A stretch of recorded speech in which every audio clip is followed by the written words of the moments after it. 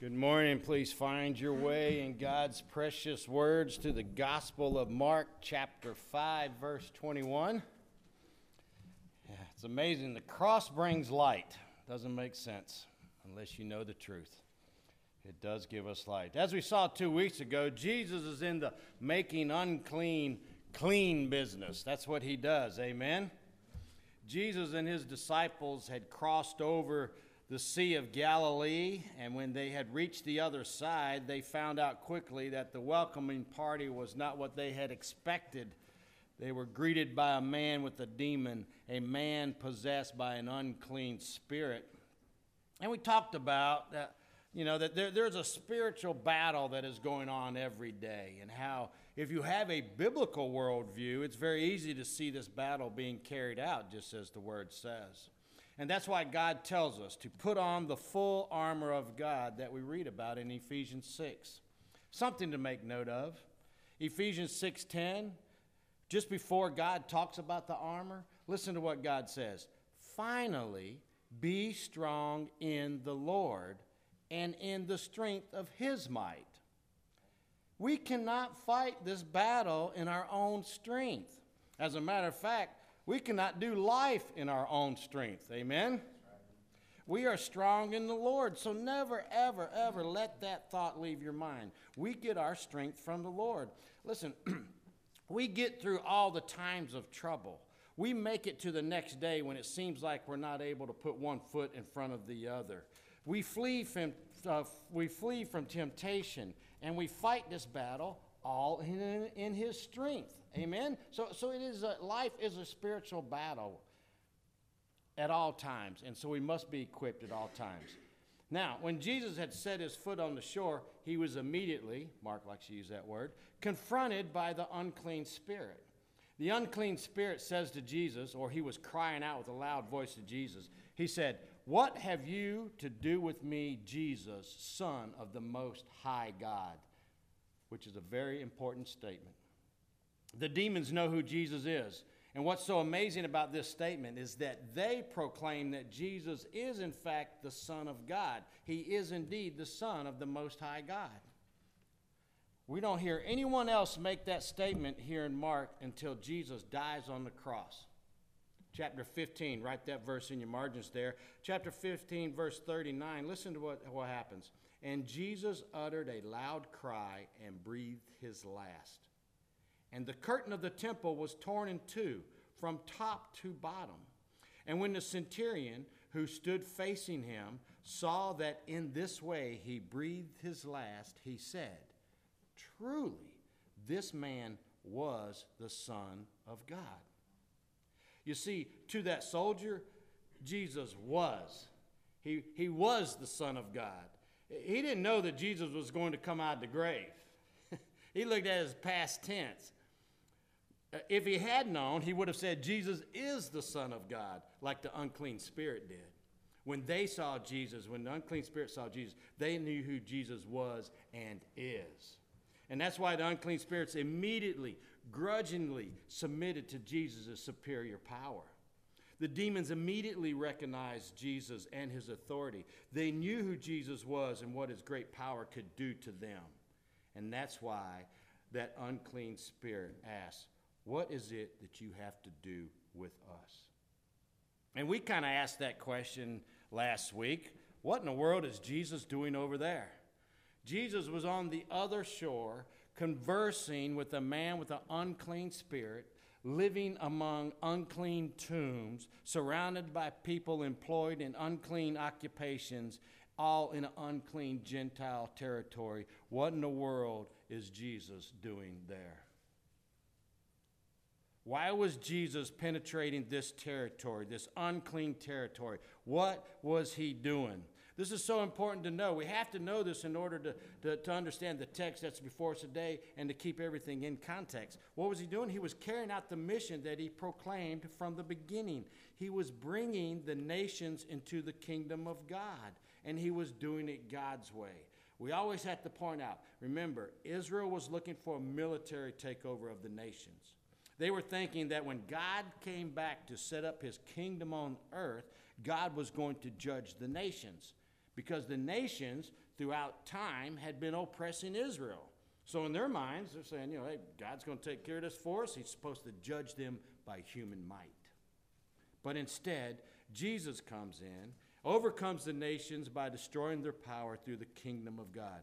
Jesus, the embodiment of the kingdom of God, has made all things clean. He allowed the demons to go into the pigs, and he sent them off. So in a sense, the nation's power went into the pigs, and then he drives that power into the sea. God is thus bringing the nations to account by delivering them from the demonic powers. He knocked down those barriers. It's okay to take the gospel, the good news, the kingdom of God into the nations. Jesus is saying, look, I care about you, Israel. Yes, I do. You are my chosen ones. And I care about the nations also. And he demonstrated it that day when he was confronted by a demon-possessed man in an unclean land. And it was at that point that Jesus sent out the first missionary. He sent this man, this restored man, this man who had received the grace and mercy from God. He sent him out to proclaim the gospel to the Gentiles, to the nations. He went out, and what did he do? He told how much Jesus had done for him. Which brings up a good point here. This man didn't have a seminary degree. He had not taken an evangelism explosion program to go out and share the gospel. He did what Jesus told him to do. Jesus told him to go tell how much I have done for you. Now, some people will say, well, I don't know how to share the good news. I don't know how to share the good news of salvation. And I will say to them, well, if you're saved, then go just tell how much Jesus has done for you. It's just that easy. You tell them, hey, I was once lost, but now I'm found. That's an easy one to remember. You tell them how Jesus saved your soul. Nothing that you did. You tell them that you put your trust in the blood of Jesus for your salvation. We just have to be able to tell how much Jesus has done for us because we are in the mission field every day we rise out of the bed. Amen? The time is fulfilled and the kingdom of God is at hand. Repent and believe in the gospel. Turn from whatever you're trusting in for your salvation and turn to Jesus. He is the one that has the power to save, and that's what we are to proclaim. That's what we are to proclaim in our mission field every day, and we live it out.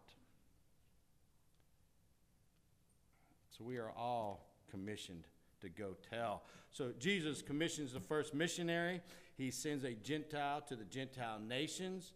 I don't have it in writing, but I'm sure he was pretty bold in his witness. I'm sure he was recognized everywhere he went, and we should be too, Now that the work is done there, they get back to the other side of the sea. He's leaving that side. We have one crowd who sighed with relief as they saw Jesus leaving. But as we will see, there's another crowd was waiting to welcome him when he returns home to Capernaum. So let's look at verse 21. Follow as I read. And when Jesus had crossed again in the boat to the other side, a great crowd gathered around him, and he was beside the sea. Then came one of the rulers of the synagogue, Jairus by name, and seeing him, he fell at his feet and implored him earnestly, saying, My little daughter is at the point of death. Come and lay your hands on her so that she may be made well and live. And he went with him. And a great crowd followed him and thronged up about him. And there was a woman who had a discharge of blood for 12 years, who had suffered much under many physicians, and had spent all that she had, and was no better, but rather grew worse. She had heard the reports about Jesus and came up behind him in the crowd and touched his garment. For she said, If I even touch his garment, I will be made well. And immediately the flow of blood dried up, and she felt in her body that she was healed of her disease. And Jesus, perceiving in him that power had gone out from him, immediately turned about in the crowd and said, Who touched my garments? And his disciples said to him, You see the crowd pressing around you, and yet you say, 'Who touched me?' And he looked around to see who had done it. But the woman, knowing what had happened to her, came in fear and trembling and fell down before him and told him the whole truth. And he said to her, 'Daughter, your faith has made you well. Go in peace and be healed of your disease.' While he was still speaking, there came from the ruler's house some who said, 'Your daughter is dead. Why trouble the teacher any further?' But overhearing what they said, Jesus said to the ruler of the synagogue, 'Do not fear, only believe.' And he allowed no one to follow him except Peter and James and John, the brother of James. They came to the house of the ruler of the synagogue, and Jesus saw a commotion, people weeping and wailing loudly. And when he had entered, he said to them, 'Why are you making a commotion of weeping? The child is not dead, but sleeping.' And they laughed at him. But he put them all outside and took the child's father and mother and those who were with him and went and where the child was. Taking her by the hand, he said to her, 'Talitha cumi,' which means, 'Little girl, I say to you, arise.' And immediately the girl got up and began walking, for she was 12 years of age. And they were immediately overcome with amazement. And he strictly charged them that no one should know this, and told them to give her something to eat." This text here is called a Markan sandwich. What's a Markan sandwich? Well, it's when Mark tells us about an event that happens inside of another event. He does this a couple times in his text. But here in our text today, we have the healing of Jairus' daughter that is interrupted by a woman with a hemorrhage. The contrast between these two needy people is striking, and it reveals the wideness of Christ's love and mercy. So we have Jairus, who was an important synagogue officer, and the woman who was an anonymous nobody. Yet Jesus welcomed and helped both of them. Jairus was about to lose a daughter who had given him 12 years of happiness, and the woman was about to lose an affliction that had brought her 12 years of sorrow. Being a synagogue officer, Jairus was no doubt wealthy, but his wealth could not save his dying daughter. The woman was already bankrupt. She had given the doctors all of her money, and yet none of them could cure her. Both Jairus and the poor woman found the answers to their needs at the feet of Jesus. We will see today the man who is the ruler will be brought low, and the woman who is humble will be lifted high. And as we walk through these two stories, we need to take notice of a couple common elements of the two. Both stories are of females healed by the touch of Jesus. Both are called daughters by Jesus. The woman's illness and the girl's age are the same, 12 years. In both stories, Jesus is met by rebukes, and both stories bring Jesus into contact with uncleanliness. The theme of uncleanliness connects the present sandwich narrative with the previous story that we studied a couple weeks ago. And make note here in chapter 5, all three characters, the demon-possessed man, the unclean woman, and the child, all transfer their uncleanliness to Jesus, and to each Jesus bestows the cleansing wholeness of God. Again, I say, Jesus is in the business of taking the unclean and making it clean. And we will see that all three of these people were in a hopeless situation. What I'm saying is, there was no hope for the man who lived among the tombs. Society had done chained him up and tied him out there at the grave. They had given up on him.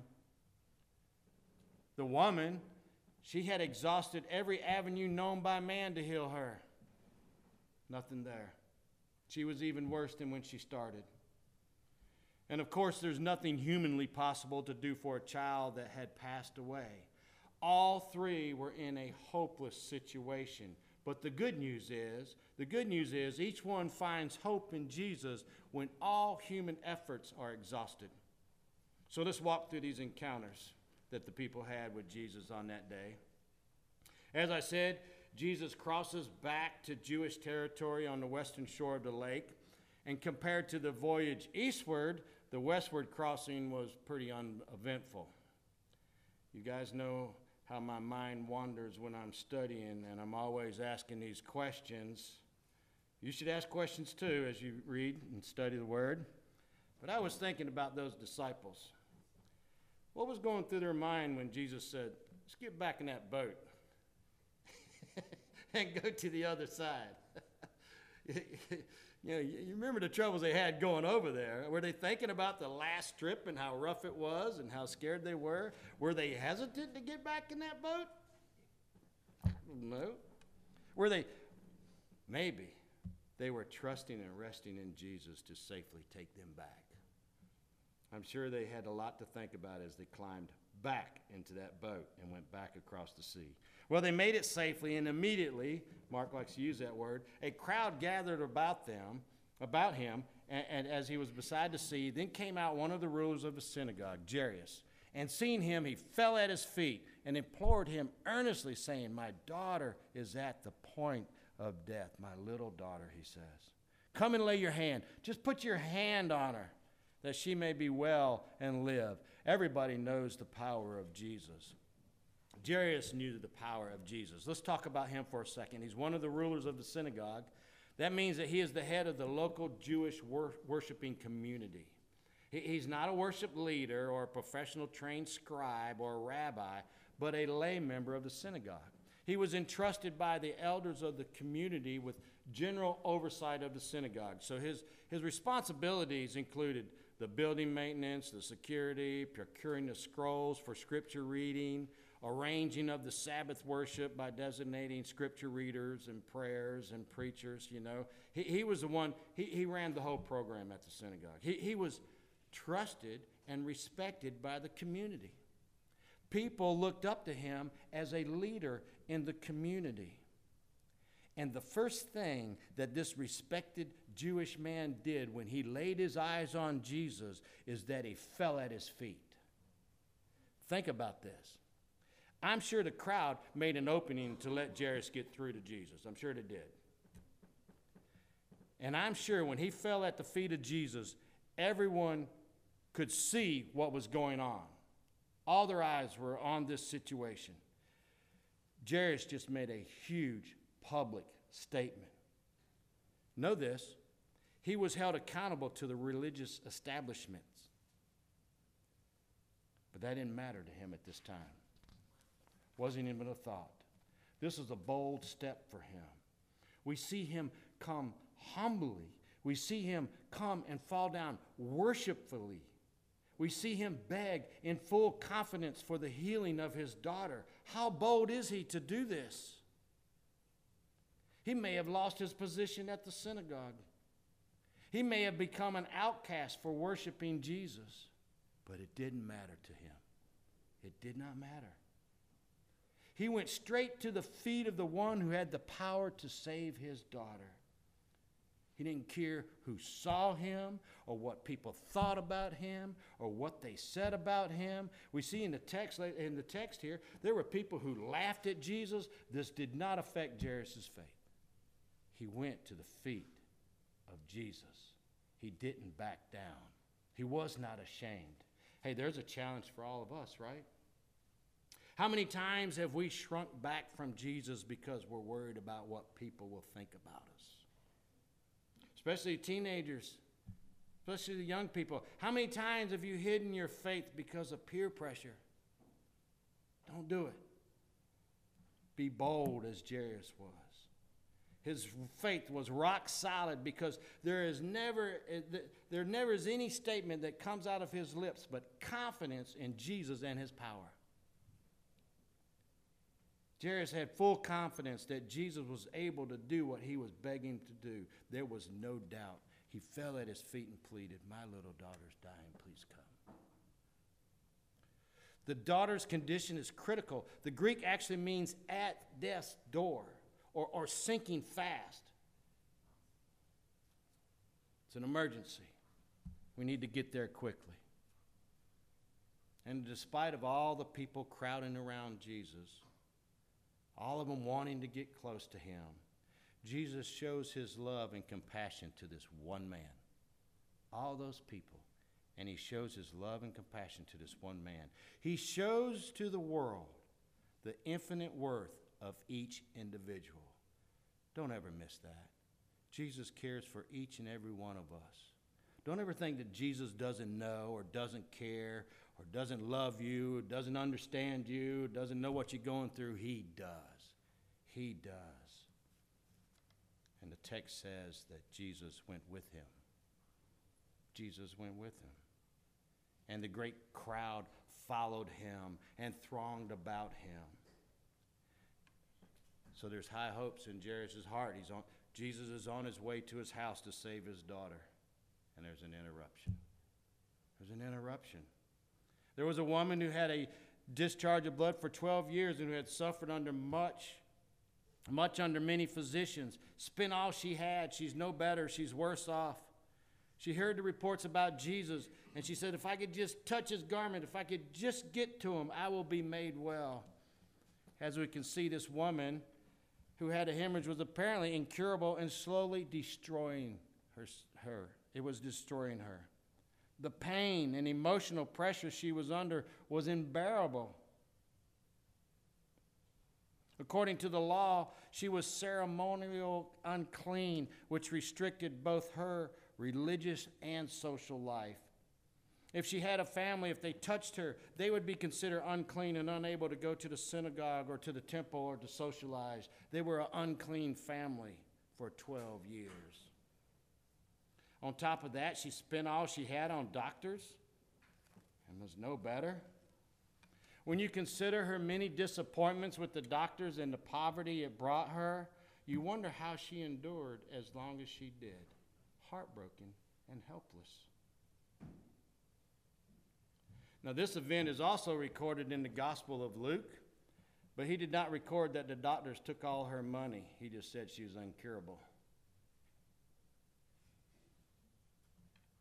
Dr. Luke just stated her condition. Thank you. I need to take a minute. I need to get that. Dr. Luke just stated her condition. I guess that other information about the doctors took all her money was not important to write down for him. However, she let nothing stand in her way as she pushed through the crowd and came to Jesus. So by faith in the power of Jesus, she was able to touch his garment.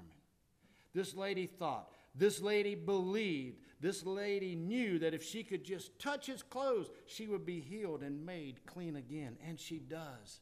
And immediately she's healed. And Jesus, perceiving in himself that the power had gone out from him, immediately, Mark, you like to use that word, turned around, turned about in the crowd and said, who touched my garment? He stops walking towards Jairus' house. Remember, his daughter is sinking fast. Death is at the door. Jesus is on the way to cure this girl, an emergency in the eyes of everyone who knows what's going on. And yet Jesus stops walking and asks, who touched my clothes? And his very sharp disciples said, you see the crowd pressing around you? And you say, who touched me? Are you kidding me, Jesus? Really? Jesus knew who touched him.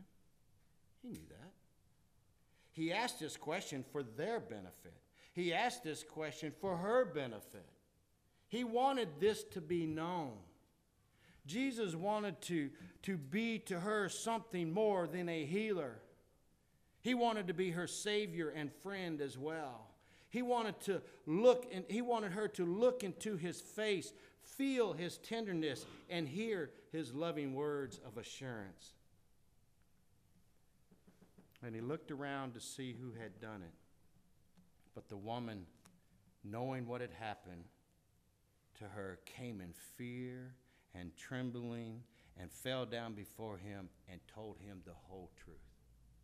She, like the disciples when Jesus calmed the wind and sea.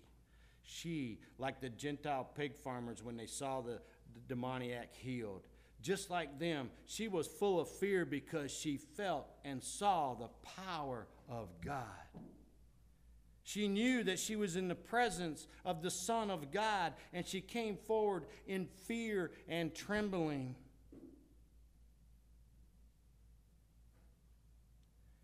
I'm thinking Jairus may have been a bit on edge when Jesus stopped walking,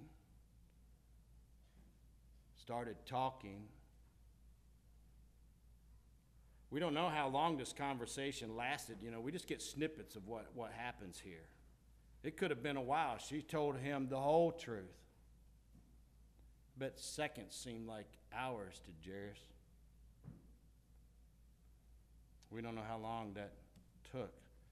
But what we do know is there is no panic in Jesus. There's no panic there. He had all of this under control. Verse 34, and Jesus said to her, he said to this lady, daughter, your faith has made you well. Go in peace and be healed of your disease. Salvation came to that lady that day. Not only was she immediately cured, not only was she physically made clean, but she was spiritually made clean by Jesus on that day. She heard the most precious words she could ever heard. Jesus called her daughter. She's now a daughter of Christ. I'm sure she didn't know what to do with herself at that moment.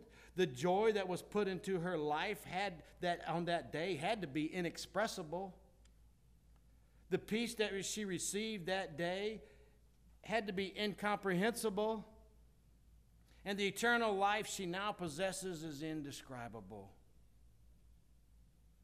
I'm sure she did not know what to do with herself at that moment when Jesus calls her daughter.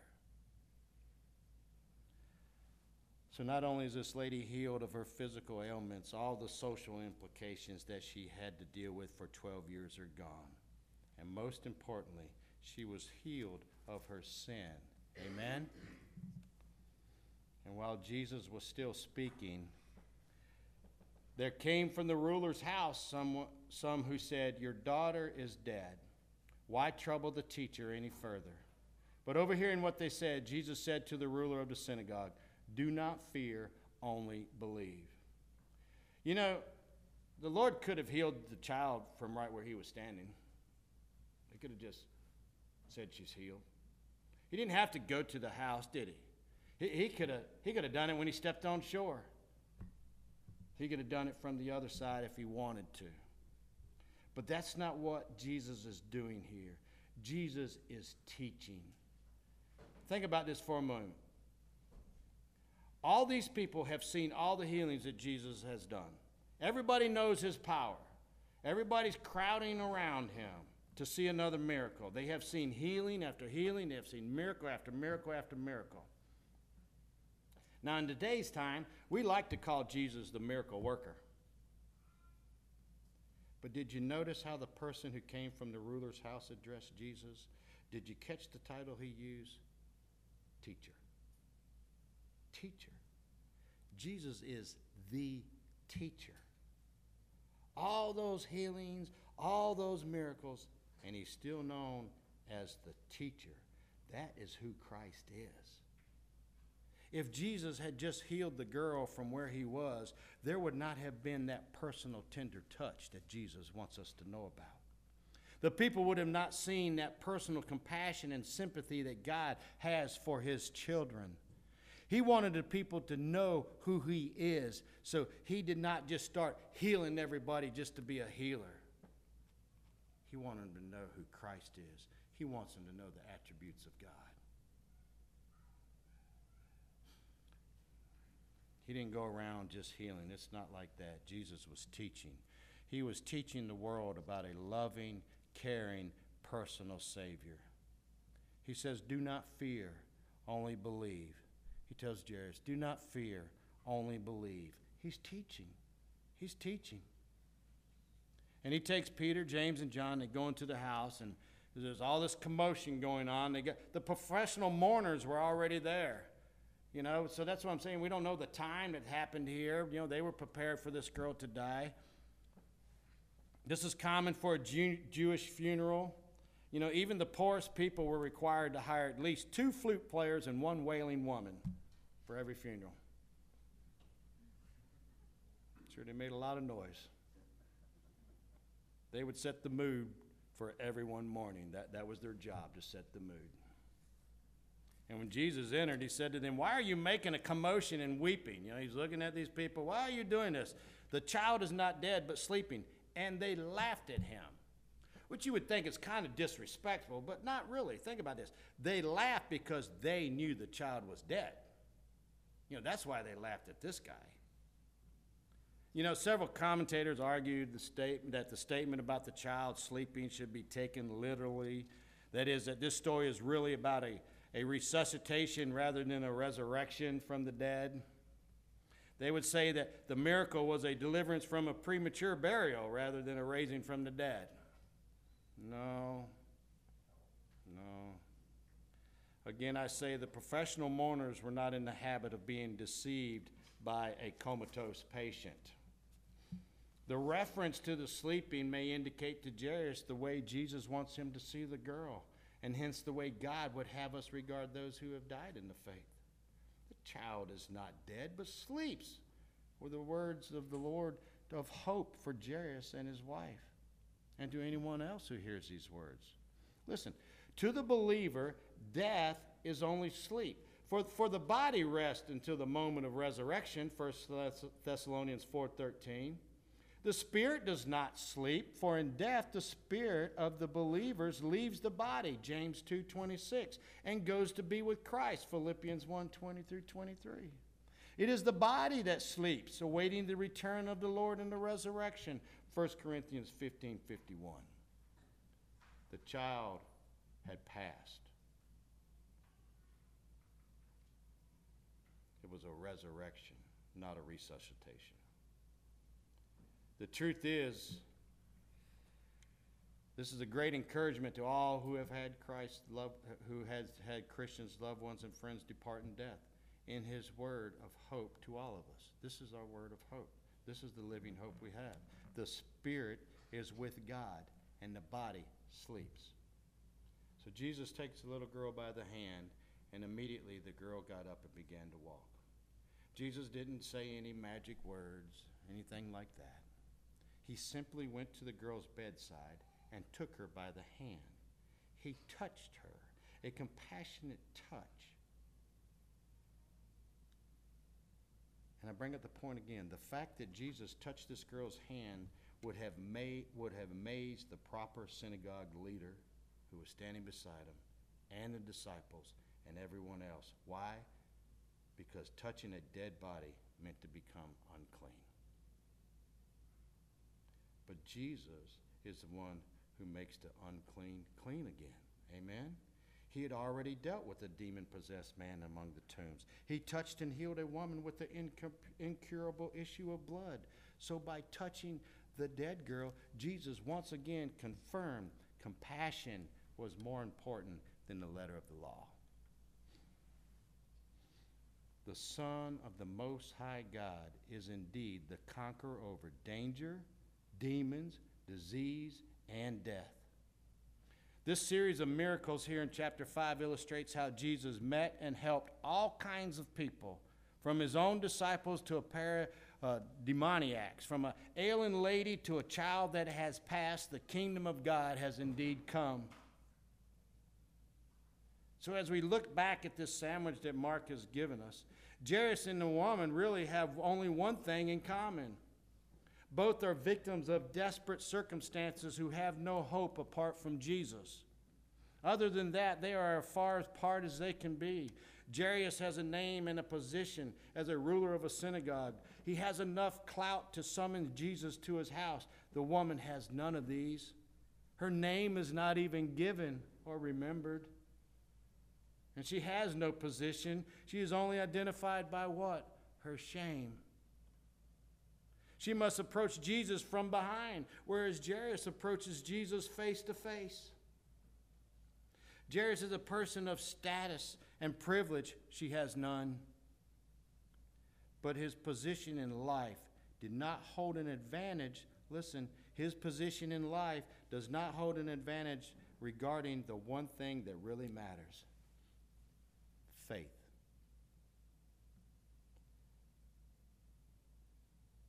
Faith is the one thing that levels the playing field for all people.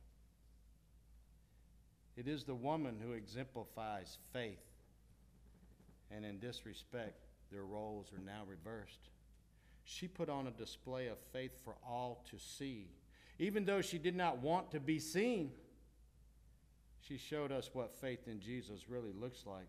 Despite her embarrassing circumstances, she pushes through both crowd and disciples to reach Jesus. Her gender, namelessness, uncleanliness, and shame, none of those stopped her from reaching Jesus, not one.